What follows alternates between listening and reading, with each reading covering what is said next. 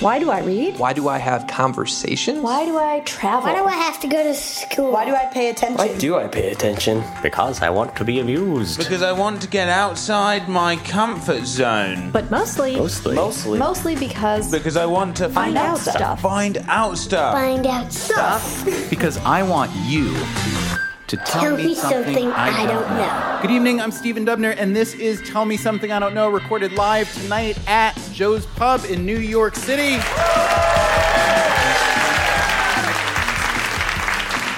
We have got a crowd full of smart people, and we'll bring them on stage to tell us something interesting or unusual, maybe even fascinating. And if everything goes as planned, we will all be a little bit smarter by the time we're through. Joining me tonight as co-host, I am so pleased to welcome Columbia professor, author, and podcaster John McWhorter. Hi, John. Let's see what we know about you so far. You are a linguistics professor at Columbia University. You've written several books on language, and you host the Lexicon Valley podcast, which you should listen to. John, we know that you also produce and play piano for a group cabaret show called New Faces. We know that you recently wrote a CNN opinion piece that proposed a 3-point test to determine which American historical monuments should be considered racist enough to be demolished. And apparently, the one thing that gets you a free pass is if you were ever involved in cabaret. Is that right, or was that my misreading of your piece? No, I think you're quite right. John McWhorter, that's what we know about you. Tell us something we don't yet know, then, please. You know what you just don't know is that every morning I get up and I move to a special chair and I sit down and I read about dinosaurs. I want to know about what the latest dinosaurs are. When you say the latest dinosaurs, they're not coming back, are they?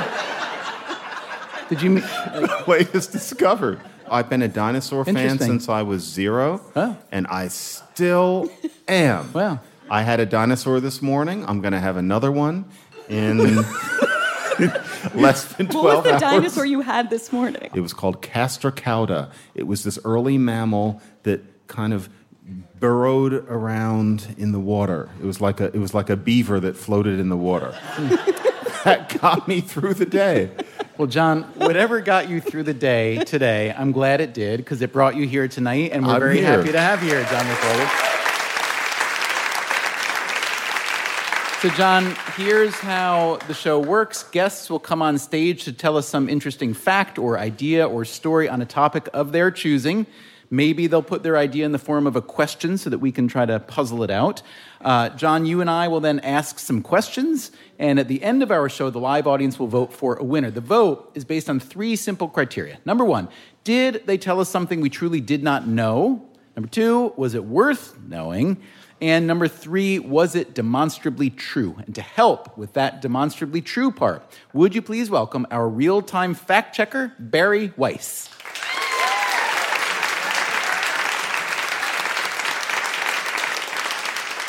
Barry is a writer and editor for the New York Times opinion section, having formerly worked at the Wall Street Journal, Tablet, and elsewhere. Barry, if you had not become a journalist, what do you think you'd be doing? The embarrassing answer to that is an esthetician, which is a fancy word for someone that likes to pop pimples. I've actually had to prevent myself from lunging at strangers in the subway because that's how much I enjoy that disgusting task. I know John's going to vomit. You're not kidding, are you? No. I mean, the more sophisticated answer would probably be rabbi, but I've gotten to do the fun parts of that because I've officiated 4 weddings. I think I have a 5th coming my way. Nice. And the parallels between esthetician and rabbi are what? Relieving pressure. There's a transitionary aspect to both of them, right? Anyway, Barry, thank you so much. We're delighted you are here. And it is time now to play Tell Me Something I Don't Know. Would you please welcome our first guest, Jordi Getman-Arasso. Hey, Jordi. Great to see you here. Why don't you tell us all what you do? I'm a professor of history at Bronx Community College here in the City University of New York. And I'm a specialist in Spanish modern history. Very good. I'm ready. So are John McWhorter and Barry Weiss. So, Jordi, what do you know that's worth knowing that you think we don't know? So, in Spain, nobody ever sings the national anthem. Do you know why? Did a Catalonian write it? No. Good guess, though. Is Jordi, by any chance, a Catalonian name? Yes, it is George or Jorge in Catalan. I knew a Jordi once. I remember I used to say to him, Els bons amics, and that meant the good friends. Does it still mean that? It still does, yes. It has not been updated in any fashion. Yes. So in Spain, nobody sings the national anthem. It's got to have something to do with Franco, because everything's got something to do with Franco, or no? There's an eventual connection, you could say. An eventual connection. But that's not the main connection. Does the main connection for the reason predate Franco? Yes, definitely. Oh. Do you want to give us a century on that? 18th century. Does it have anything to do with that th sound in Castilian Spanish? And anything? It does? No. No. He was nodding vigorously. I want to say yes. All right, Jordi, I don't think we're getting to the proper answer, so why don't you tell us why nobody ever sings the national anthem in Spain? Well, it's actually quite simple. There are no lyrics to the anthem. Oh.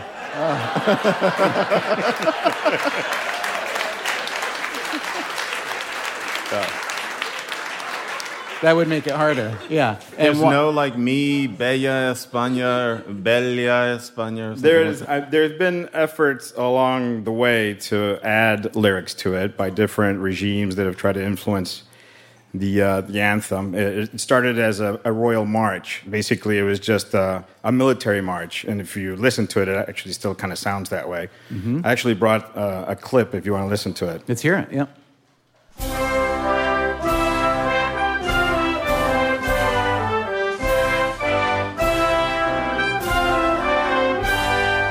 So it sounds military, sounds regal-ish as well. Is that the idea? Yeah, I mean, the king's out there marching with the troops. Yeah. But why no words?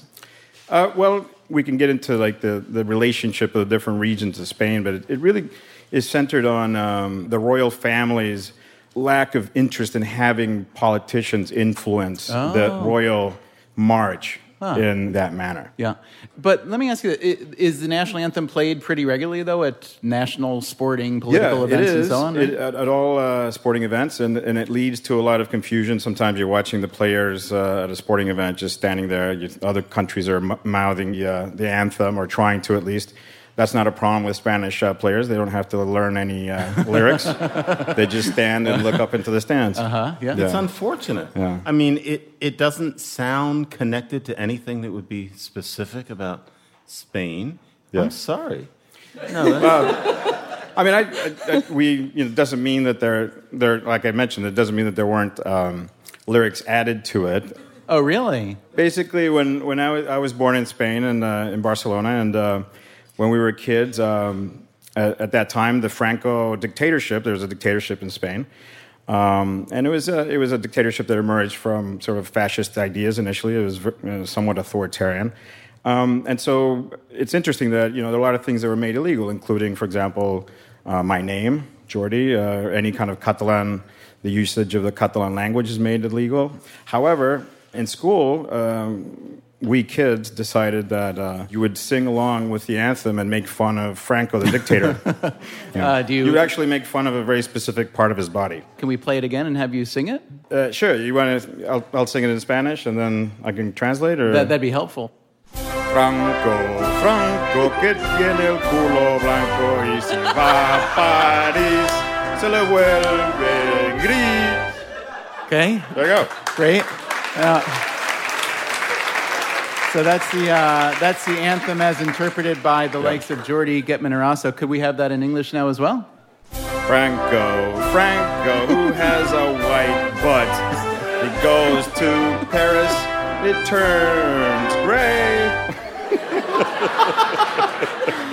I love that you managed to insult Franco and Paris at the same time there. Now, again, Franco being Franco, I can't imagine that he didn't want some official lyrics that might have been perhaps about Franco. Was that not the case? There was a fascist anthem, but that was separate, and it was connected to the movement, so that it became very much about the political movement rather than the nation. Jordi, does this have anything to do with the fact that if you look at Iberia, it's three vertical stripes. And so it's kind of like there's Spanish, Catalan, and Portuguese, and it's this divided place.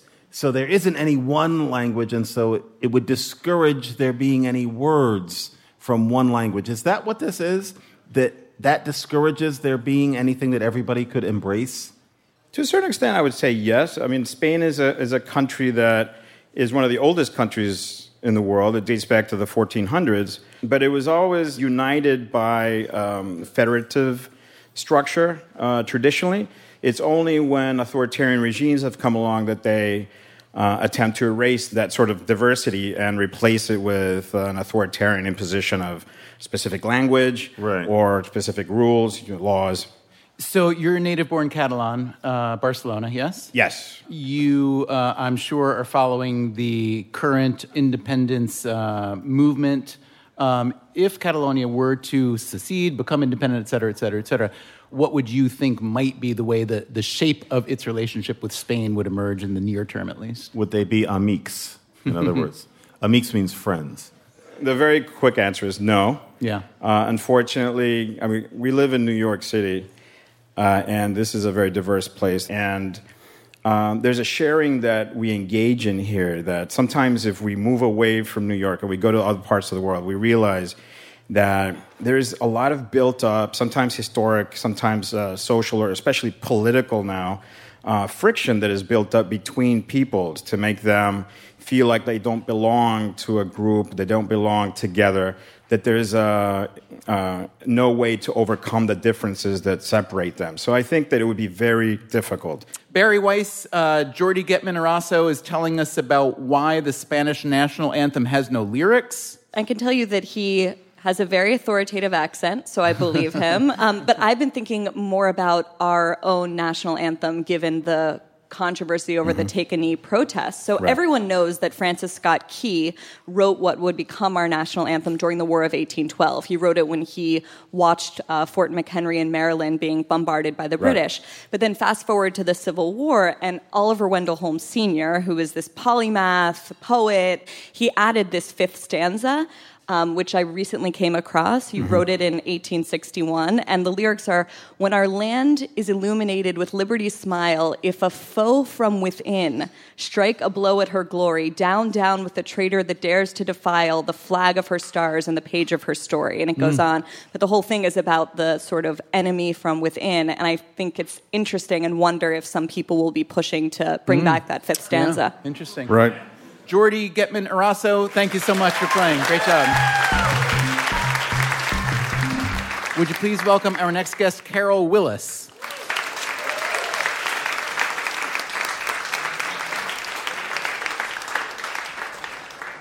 Carol, what do you do? I'm an architectural historian, and I'm the founder, director, and curator of the Skyscraper Museum in Lower Manhattan. Lovely. Okay, what do you have to tell us that you think we don't know? Well, I have a question. Sure. Skyscrapers come in many different sizes in cities everywhere, but what kind of tall building is unique to New York? That's hard. What kind of tall Because building? you didn't come to the Skyscraper Museum's exhibition. Smoked it out.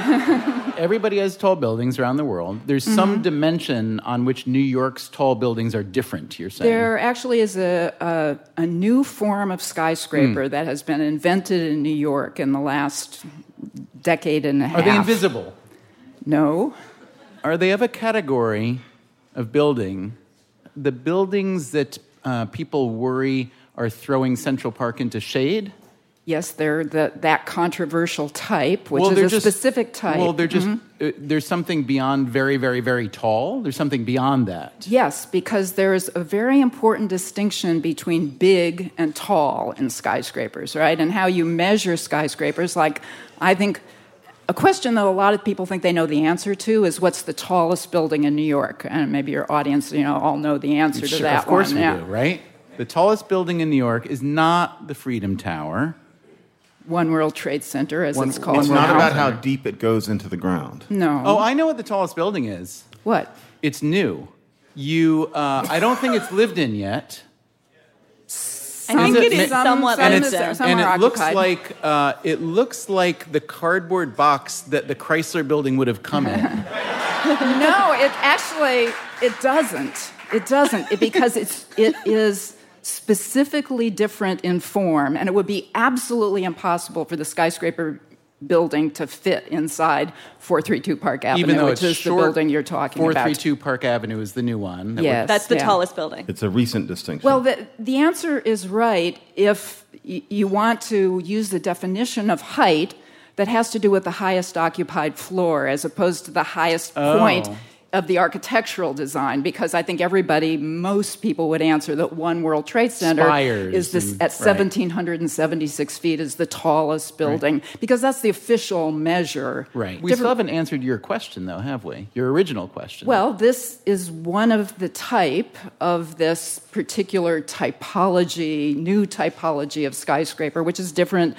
than all the tall buildings that have come before. Is there a in single New York. term for it that architects use? I have a lot of adjectives to describe it. So there's a one-word characteristic of them that is uniform across what's already about 24 buildings designed. Does anyone this way. in our audience think they know what it is? Skinny. Skinny. Oh, I hope okay. you came. By what do we mean skinny? Skinny, okay. So the terminology for this new type By the way, in that's not a very skyscrapers- technical term. Slender is the Also technical not term. technical. No, in fact, it is. Engineers. You would know that if you went to the skyscraper museum, Stephen. If you speak with structural engineers, a 1-to-7 ratio of the base to the height is officially a slender building, which requires additional engineering. So 432 Park Avenue that we're talking about is a 1-to-15 ratio. So if you think of a kid's ruler at 1 inch wide and 12 inches tall, add another 3 inches onto that, and that is the silhouette of the building. One World Trade Center is essentially the same height, a little bit shorter. But 432 Park Avenue would fit inside of the core, the elevator section. Right? It's that different. It has less than 1 million square feet. One World Trade Center has 3.5 million square feet to it. So is this trend of skinny buildings a result of scarcity and expensive land, or is there something else beyond that? It's not scarcity of land, but it's the price of land, right? Because the reason it's unique to New York, because there are other tall, all-residential buildings. So the category is super slender, ultra-luxury, in this case, condominium towers. So the price of land in New York is extraordinarily expensive per square foot. It also has this kind of unique condition of New York compared to other places is we have air rights. We have a zoning law that sets a limit on the number of square feet, not height, but square feet that can be built. So if you buy the undeveloped square feet of the buildings next to you when you pile it high up into the Other sky. cities don't have that, you're saying? No, there are cities that have very tall buildings, especially in China. They have a different formula. There are no residential buildings like that. But in most places where land value is extremely high, like London, there's a height limit. All of which we would have known had we been to the skyscraper museum. But, You would, absolutely. But let me ask you this. Was it a fact that people, builders, developers, architects, et cetera, had been wanting to build these slender buildings for a long time because of the expense of land in New York, but only recently, engineering-wise, have been able to? It's not so much that the engineering enabled these buildings, but it really was a price point of $3,000 to $4,000 a square foot for the sale price of an apartment that had to be hit before the very expensive construction materials and the special engineering and all of that make the construction price so expensive. And once in about 2003 they hit that price, then it became possible to build these very tall buildings. There was a time when this would have had a better name, calling it skinny, slender. I mean, if it was 1865 when there was a trend to name things Greekly or Latinly, so you call something aspirin or gasoline or dextrose or something like that. Then there would have been some pretty name. It would have been Skinny Atlas. Yes, there you go. I think we've all read that one reason Manhattan, I know we didn't originate the skyscraper, but one reason that we really... We did. Oh, we did? It wasn't Chicago. Chicago's claim to fame for the skyscraper is steel skeleton construction, not height, right? If you want to compare height versus technological definitions, New York wins because in 1874 we had two buildings that were the tallest in the world. Which were they? the Tribune building and then the Western Union building. Mm-hmm. One thing that we know, that we're trained to know, is that New York or Manhattan are particularly receptive because our bedrock is gneissy, right? Very gneiss. My favorite urban myth to that's demolish. That's what I want to know. Is that not true? Even though there is bedrock in Lower Manhattan and in Midtown, and supposedly the bedrock dips down in the Village, and that's why there aren't any skyscrapers in between, which isn't true. But nevertheless, a point to illustrate and refute that idea that you need bedrock is that the tallest building in the world at the turn of the 20th century was built on piles, on wood piles that were sunk down into the wet earth, even though there was bedrock another 40 feet below that. Wow. So it just wasn't economic to go down that far, and it wasn't necessary. So the whole gneiss story is just a gneiss story, but it's not real. Is important, and bedrock is a very good way to build very tall buildings to anchor. All right, so Barry, Carol Willis, an architectural historian at Columbia and founder and curator of the Skyscraper Museum, has been telling us that New York is a world leader in technically slender buildings. Anything to add or dispute? So everything that Carol has said is totally accurate, and I would never dispute you. But I'm gonna take this, sorry, Stephen, into the page 6 gutter and tell you guys what you really want to know, which is who the hell lives in these buildings. So 432 Park Avenue is where Harry and Linda Macklowe reside, right? So Harry is this 81-year-old billionaire and a developer of the building, and he also developed the famous Apple Clear Square building, and I'm sure a lot of other buildings that Carol can tell you about after the show. So Linda is his estranged wife. So last year, Harry left Linda for this French girlfriend named Patricia, who he apparently hid from Linda for 2 years. But before he revealed this to Linda, they bought his and her apartments on the 78th floor of this building. Now, according to Linda, the developers sort of surreptitiously changed the floor plans of her $14 million unit, shrinking it from a unit that was something like 2,600 square feet to a mere 1,700 square feet. And all of that extra space was going to Harry and the girlfriend. Did you know all that, Carol? Of course she did. I read The Real Deal. Thank you so much, Carol. Great job. It is time now for a quick break. When we return, more guests. We will make John McWhorter tell us some things we don't know. If you would like to be a guest on a future show or attend one, please visit tmsidk.com. We can be found on social media at tmsidk_show. We will be right back.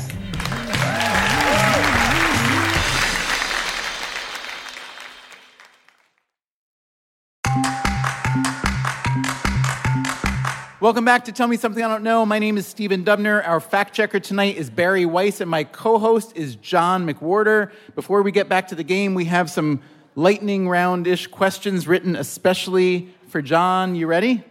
I think I'm ready. Let's just do a quick this or that round with you, John, okay? English or French? Oh, French doesn't like me because of something I wrote about 4 years ago where I said that children in the United States should not be taught French because we think of it as a kind of a middle-class class marker, and that really, given that we're all surrounded by people who are bilingual in English and Spanish, wouldn't you rather learn a language that people actually speak? Right. And I got all this hate mail. So, English or French? I'm sorry, no, I can't say it. You can't vote for English. English is eating up all the world's languages, and so because I don't want to say English, although thank God I speak it, French. Wow, all right. Yeah. Well, as reluctant as that vote was, I can't wait to hear the answer to this one. French or Russian? Russian. Oh, God, I love Russian to death. Russian is so hard, I don't believe anybody really speaks it. It's beautiful, and I also enjoy the literature. Is Russian harder than Hungarian? Russian is infinitely harder than Hungarian. Hungarian's kind of hard. Russian is just bizarre. If it's infinitely harder, doesn't that mean that you can't learn it? Yes. Here's a slightly different this or that. Bigly or big league? Big league, because he never said bigly. I would kind of like it if he was saying bigly, right? Because it would have popularized this new use of bigly, and I like it when language changes. Yeah. These are fun. Is there another one? Yeah, I have one more for you, John. So this is a big one. to not split the infinitive or to split with no regrets. Oh, for the damn goodness sake. Oh, infinitive. that's just got to go. You can't split the infinitive. So, to boldly go where no man has gone before. How improperly phrased. It should be to go boldly where no. Somebody just made that up. And that person said, you can't split the infinitive because you can't split an infinitive in Latin because in Latin the infinitive is one effing word. So you can't split it because you can't split a word. It's like trying to cut a cat in half. And so this person decided, well, you can't split an infinitive in English because English is supposed to be like Latin. He's dead and here we are. Just let it go. Split your infinitives and enjoy it. Please. Please.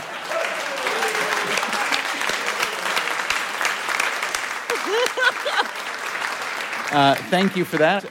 Let's get back now to our game. Would you please welcome our next guest, Rob Leonard.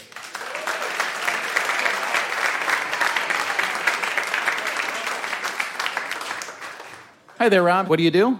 I'm a linguistics professor. I'm also the director of something called the Institute for Forensic Linguistics, Threat Assessment, and Strategic Analysis.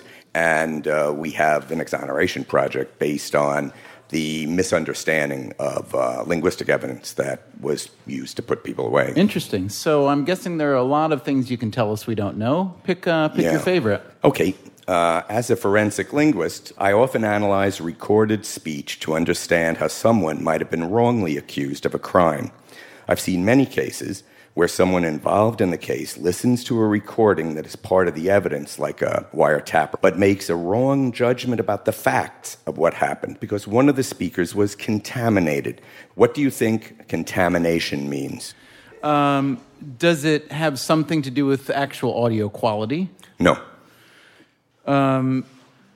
Does it have to do maybe with how the person sitting in the courtroom somehow doesn't match the perception of what the person on the tape sounds like?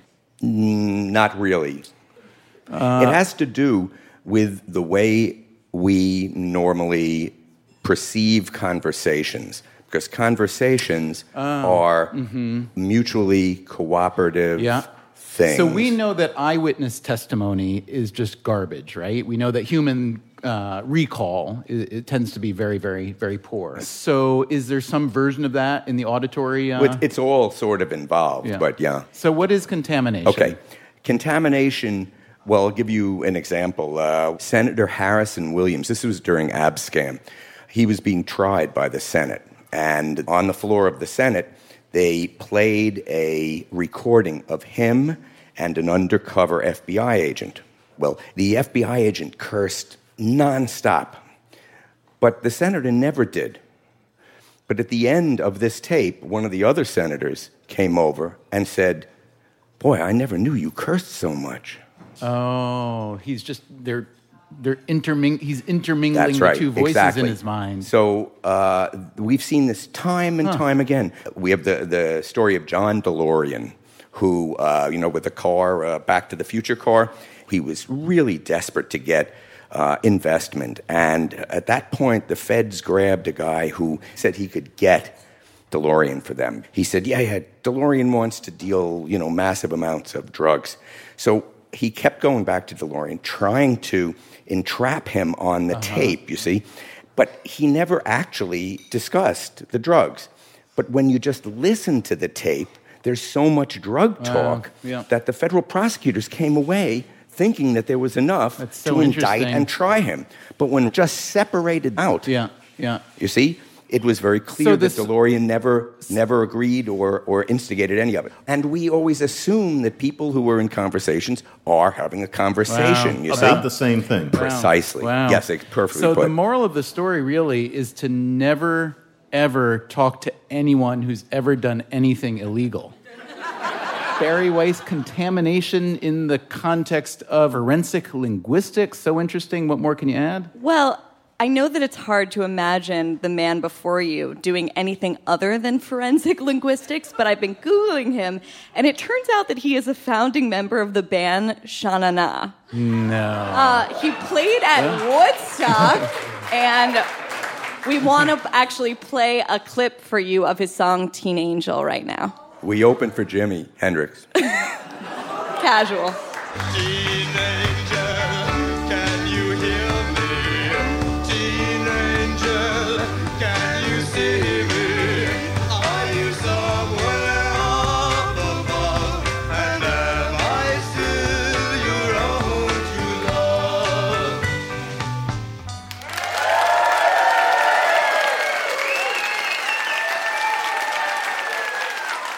Did all the other members of Sha Na Na become linguistics professors? In the original Woodstock movie, we get one song at the hop, but the soloist in the original one is now the provost of Jewish Theological Seminary at Columbia University. So we got a 2-for-1 here. We got the birth of Sha Na Na and the birth of forensic linguistics. Rob Leonard, thank you so much for playing.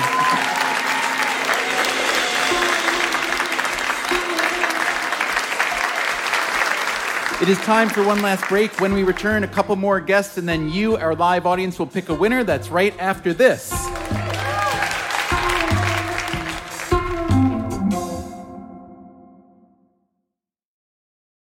Welcome back.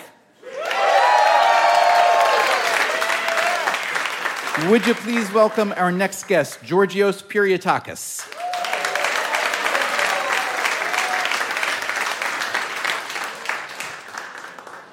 Georgios, nice to see you. What do you do?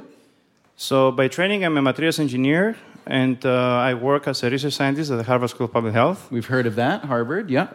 So Georgios, tell us something interesting that you think we don't know. So in my line of work, I work with nanotechnology. Nanotechnology, which basically is how matter behaves in the nanoscale.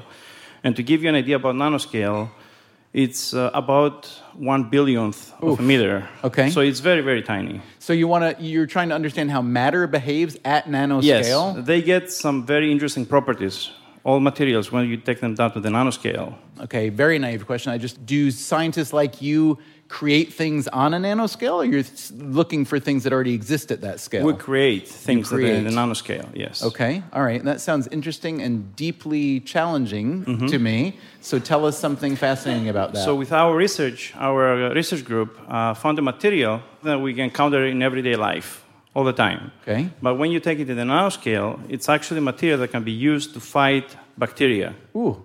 So an everyday material that when nanotized, is there a verb for it? Nanosized. Nanosized. Yeah. An everyday material that when nanosized can fight bacteria. How do you make it small?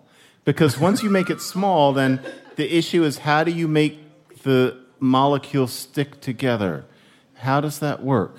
So the different processes to make it small. In our case, we use high voltage to make it small. Oh, so it's about electricity ions and that sort of thing. You're getting very close to the final product. That'll do for me. All right. I'm amazed you even know how to ask that question. That's what it is. An everyday material. Paper. No. It's liquid. I can help you. Milk. Is it going to be something like semen? It's a major ingredient in pretty much everything that you mentioned so far. Water. Yes. Water.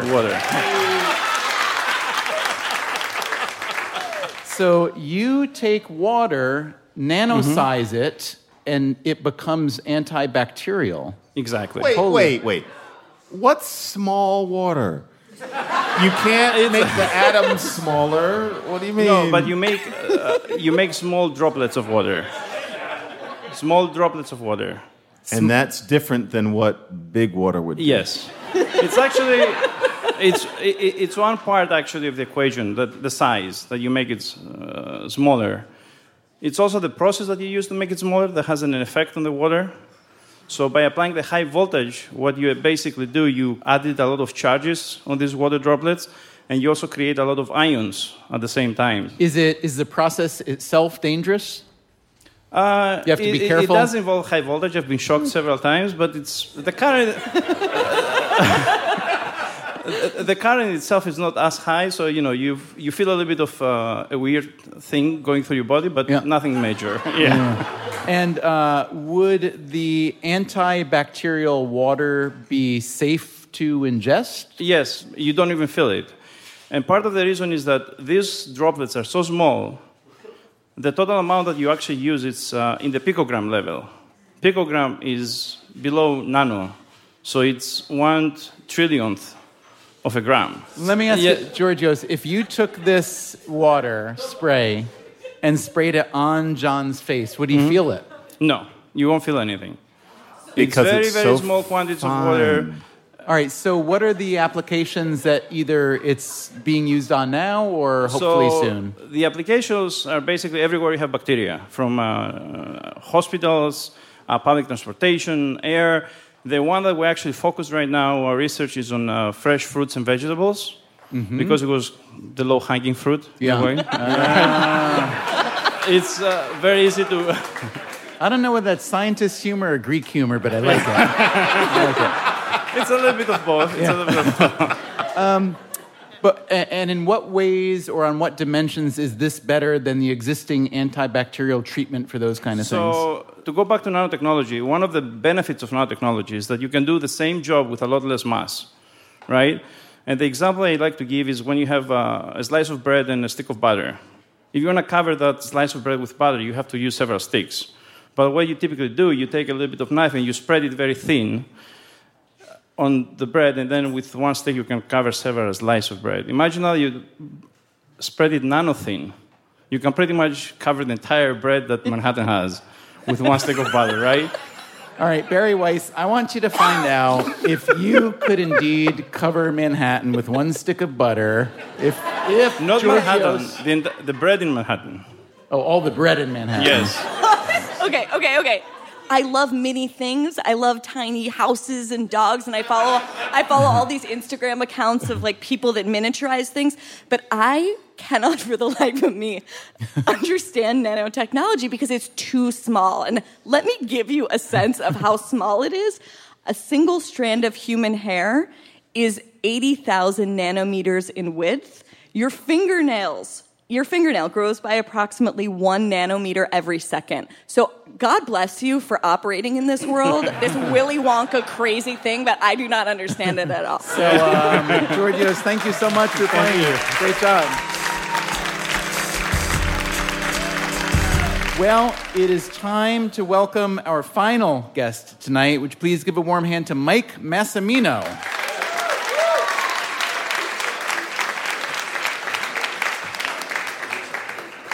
Give us your thumbnail bio. Tell us a little bit about what you've done. I am an astronaut. I got to fly twice on the space shuttle. And both of my missions, I went to the Hubble Space Telescope and repaired it.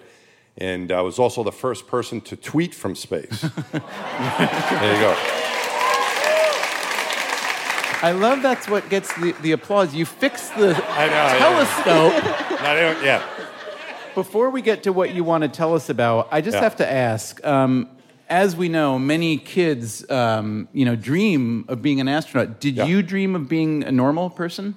Well, if I did, I failed at that. So I'm old enough to remember, unlike I think most of the audience, remember Neil Armstrong walking on the moon. You probably remember that. Yeah. So that made me want to be an astronaut. Mike, yeah. I was 4. Yeah. Saw that on TV. He's walking around up there on that planet. I mean, not a planet. And I thought, I like it. I like it here. And I'm glad somebody went up there, but damned if I'm going to go. What made it attractive to you? It's. I think about that. I'm not really sure, but it grabbed my attention. Yeah. And it stuck with me. And as an adult, I had to make that realization. I could either think about it and read about it in the paper or watch it on TV, or I could try to do something about it. For me, that's the dinosaurs. It never lets go. That's what it is. See, right. That's what happened. When you start on it, is it about physical conditioning?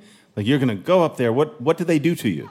The physical conditioning part. I think people, even I thought, you have to be in good shape. You want to be in the best shape you can, but it's reasonable. You have some people who are in very good shape and others who are not. But what they do is they really try to get you prepared to do your job, and so that means getting familiar with what it's like to work together as a team, what it's like to go on a spacewalk, how do you fly the spacecraft, and everyone has a role. And then there's certain skills and things you have to maybe some things that might be difficult for certain people. Like for me, I was not a thrill seeker, so I had to get comfortable around heights and going fast and stuff like that. But they really know how to do this, and they take it. Yeah, I'm afraid of heights. I seriously, I don't like heights at all. So tell us about you did 2 spacewalks. I did, yeah. At Hubble. Sorry, yeah.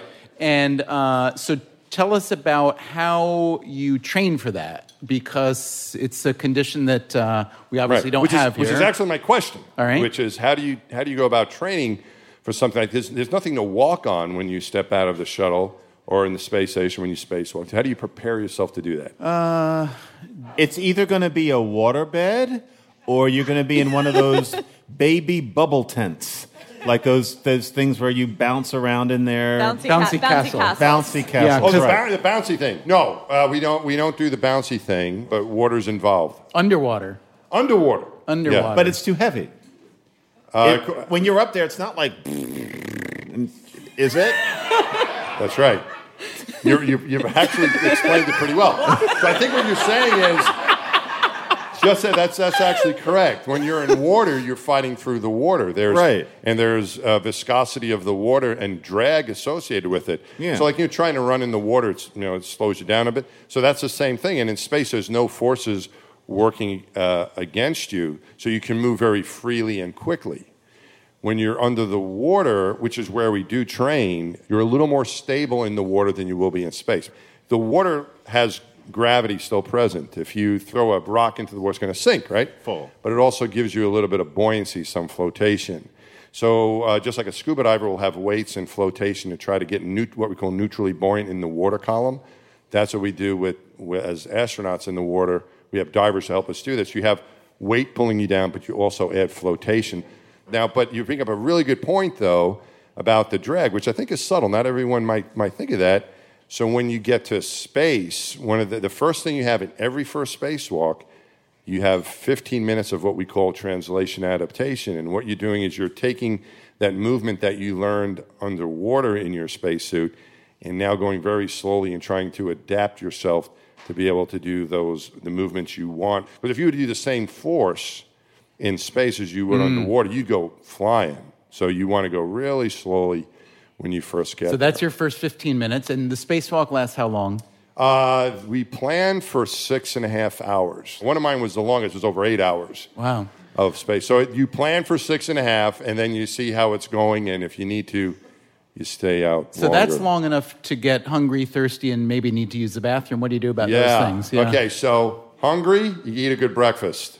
They experimented with food inside of a spacesuit. It didn't work very well. Okay. Because things are floating, and you don't have a way to like grab something to eat it because you're you've got gloves. So picture this: it's just your head in a bubble, right? So you can't, it doesn't work so good.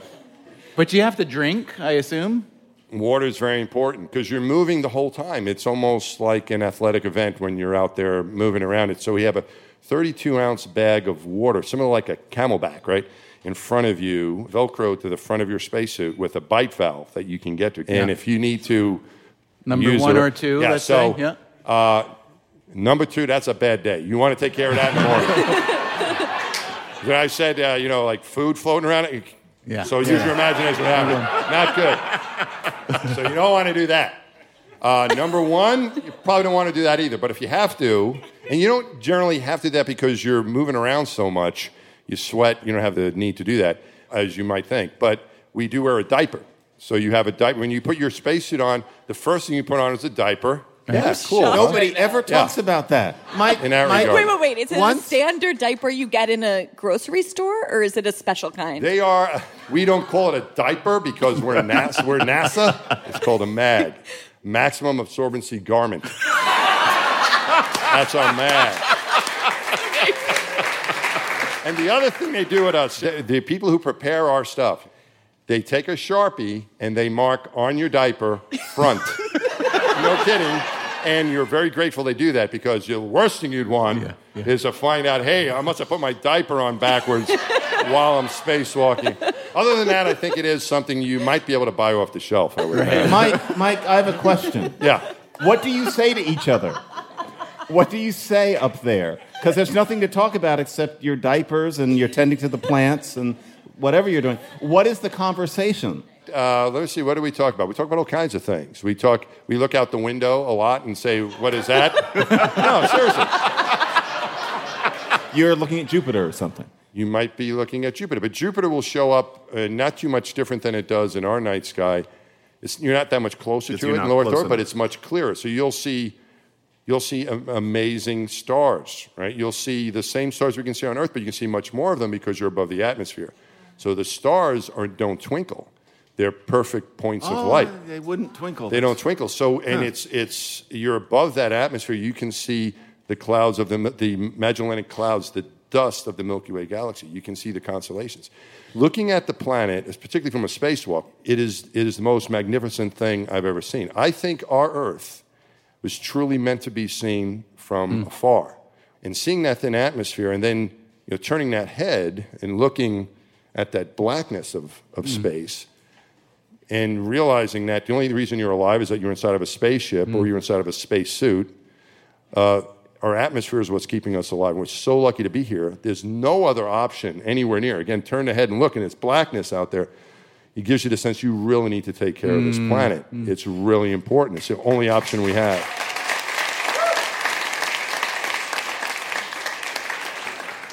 Barry Weiss, we've been hearing from astronaut Mike Massimino about training for the spacewalk, doing the spacewalk, remarkable descriptions of what it really feels like. Anything you care to challenge from the astronaut? Okay, well, one thing that I found out about the MAG.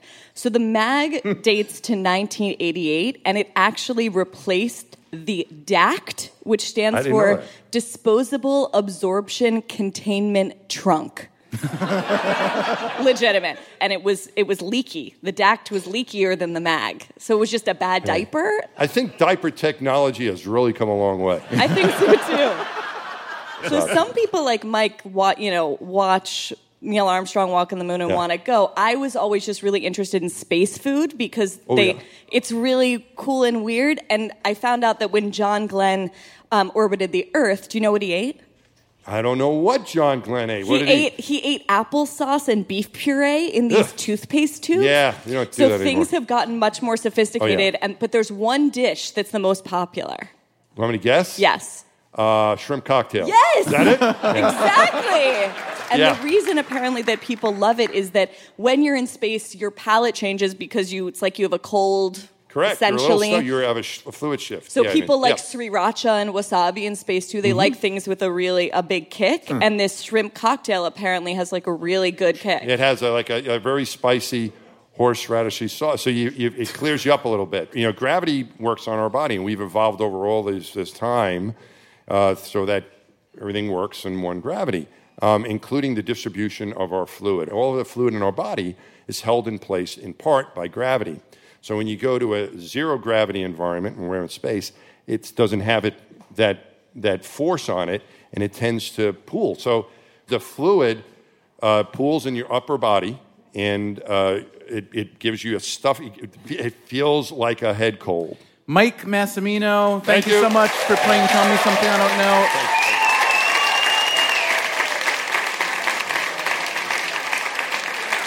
Can we give it one more hand to all our guests tonight? I thought that was pretty fantastic. It's time now for our live audience to pick a winner. Before you vote, John McWhorter, Barry Weiss, and I will each talk a little bit about our favorites. Remember, everyone, the 3 criteria. Did the guest tell you something you truly did not know? Was it worth knowing? And was it demonstrably true? John, curious to know what you learned tonight?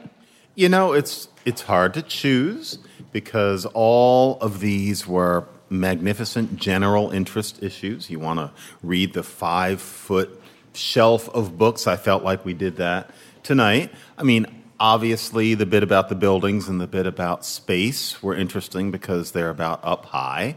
But, there are other things. Can you imagine that there's a national anthem that doesn't have any effing words? I find that very interesting. And then with Rob Leonard, frankly, we're, in the same fraternity or sorority or whatever you want to call it. And so, of course, I'm going to like that.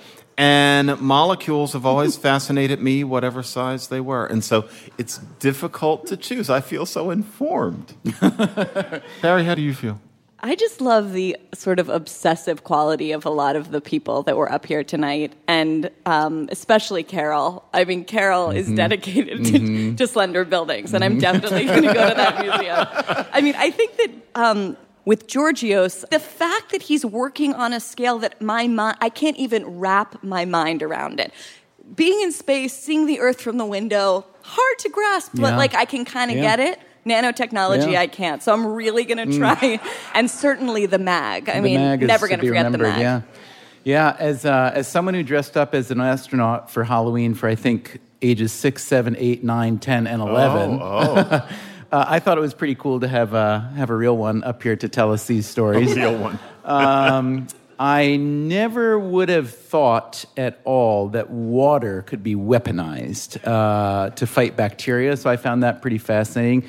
I'm glad I don't have to vote, but you people in the audience do. So now it's the time to do that.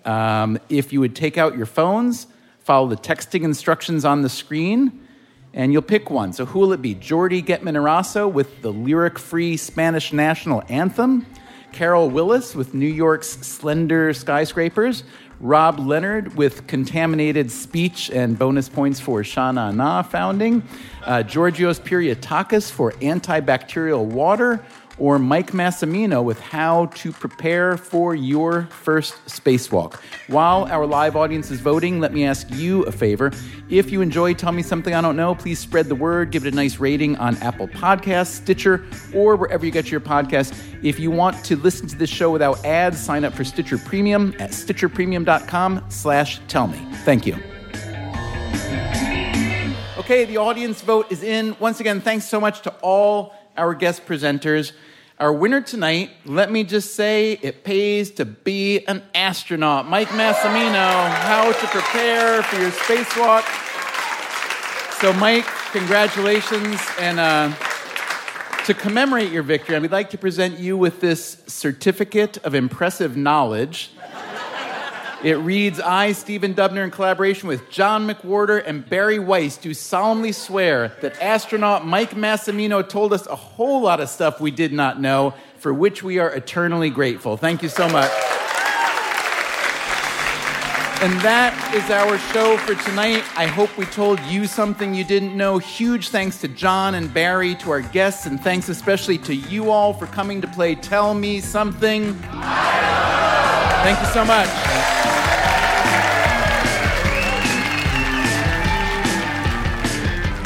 Tell Me Something I Don't Know is produced by Dubner Productions in association with Stitcher. Our staff includes Allison Hockenberry, Emma Morgenstern, Harry Huggins, Brian Gutierrez, Dan DeZula, Rachel Jacobs, Nathan Rossborough, and David Herman, who also composed our theme music.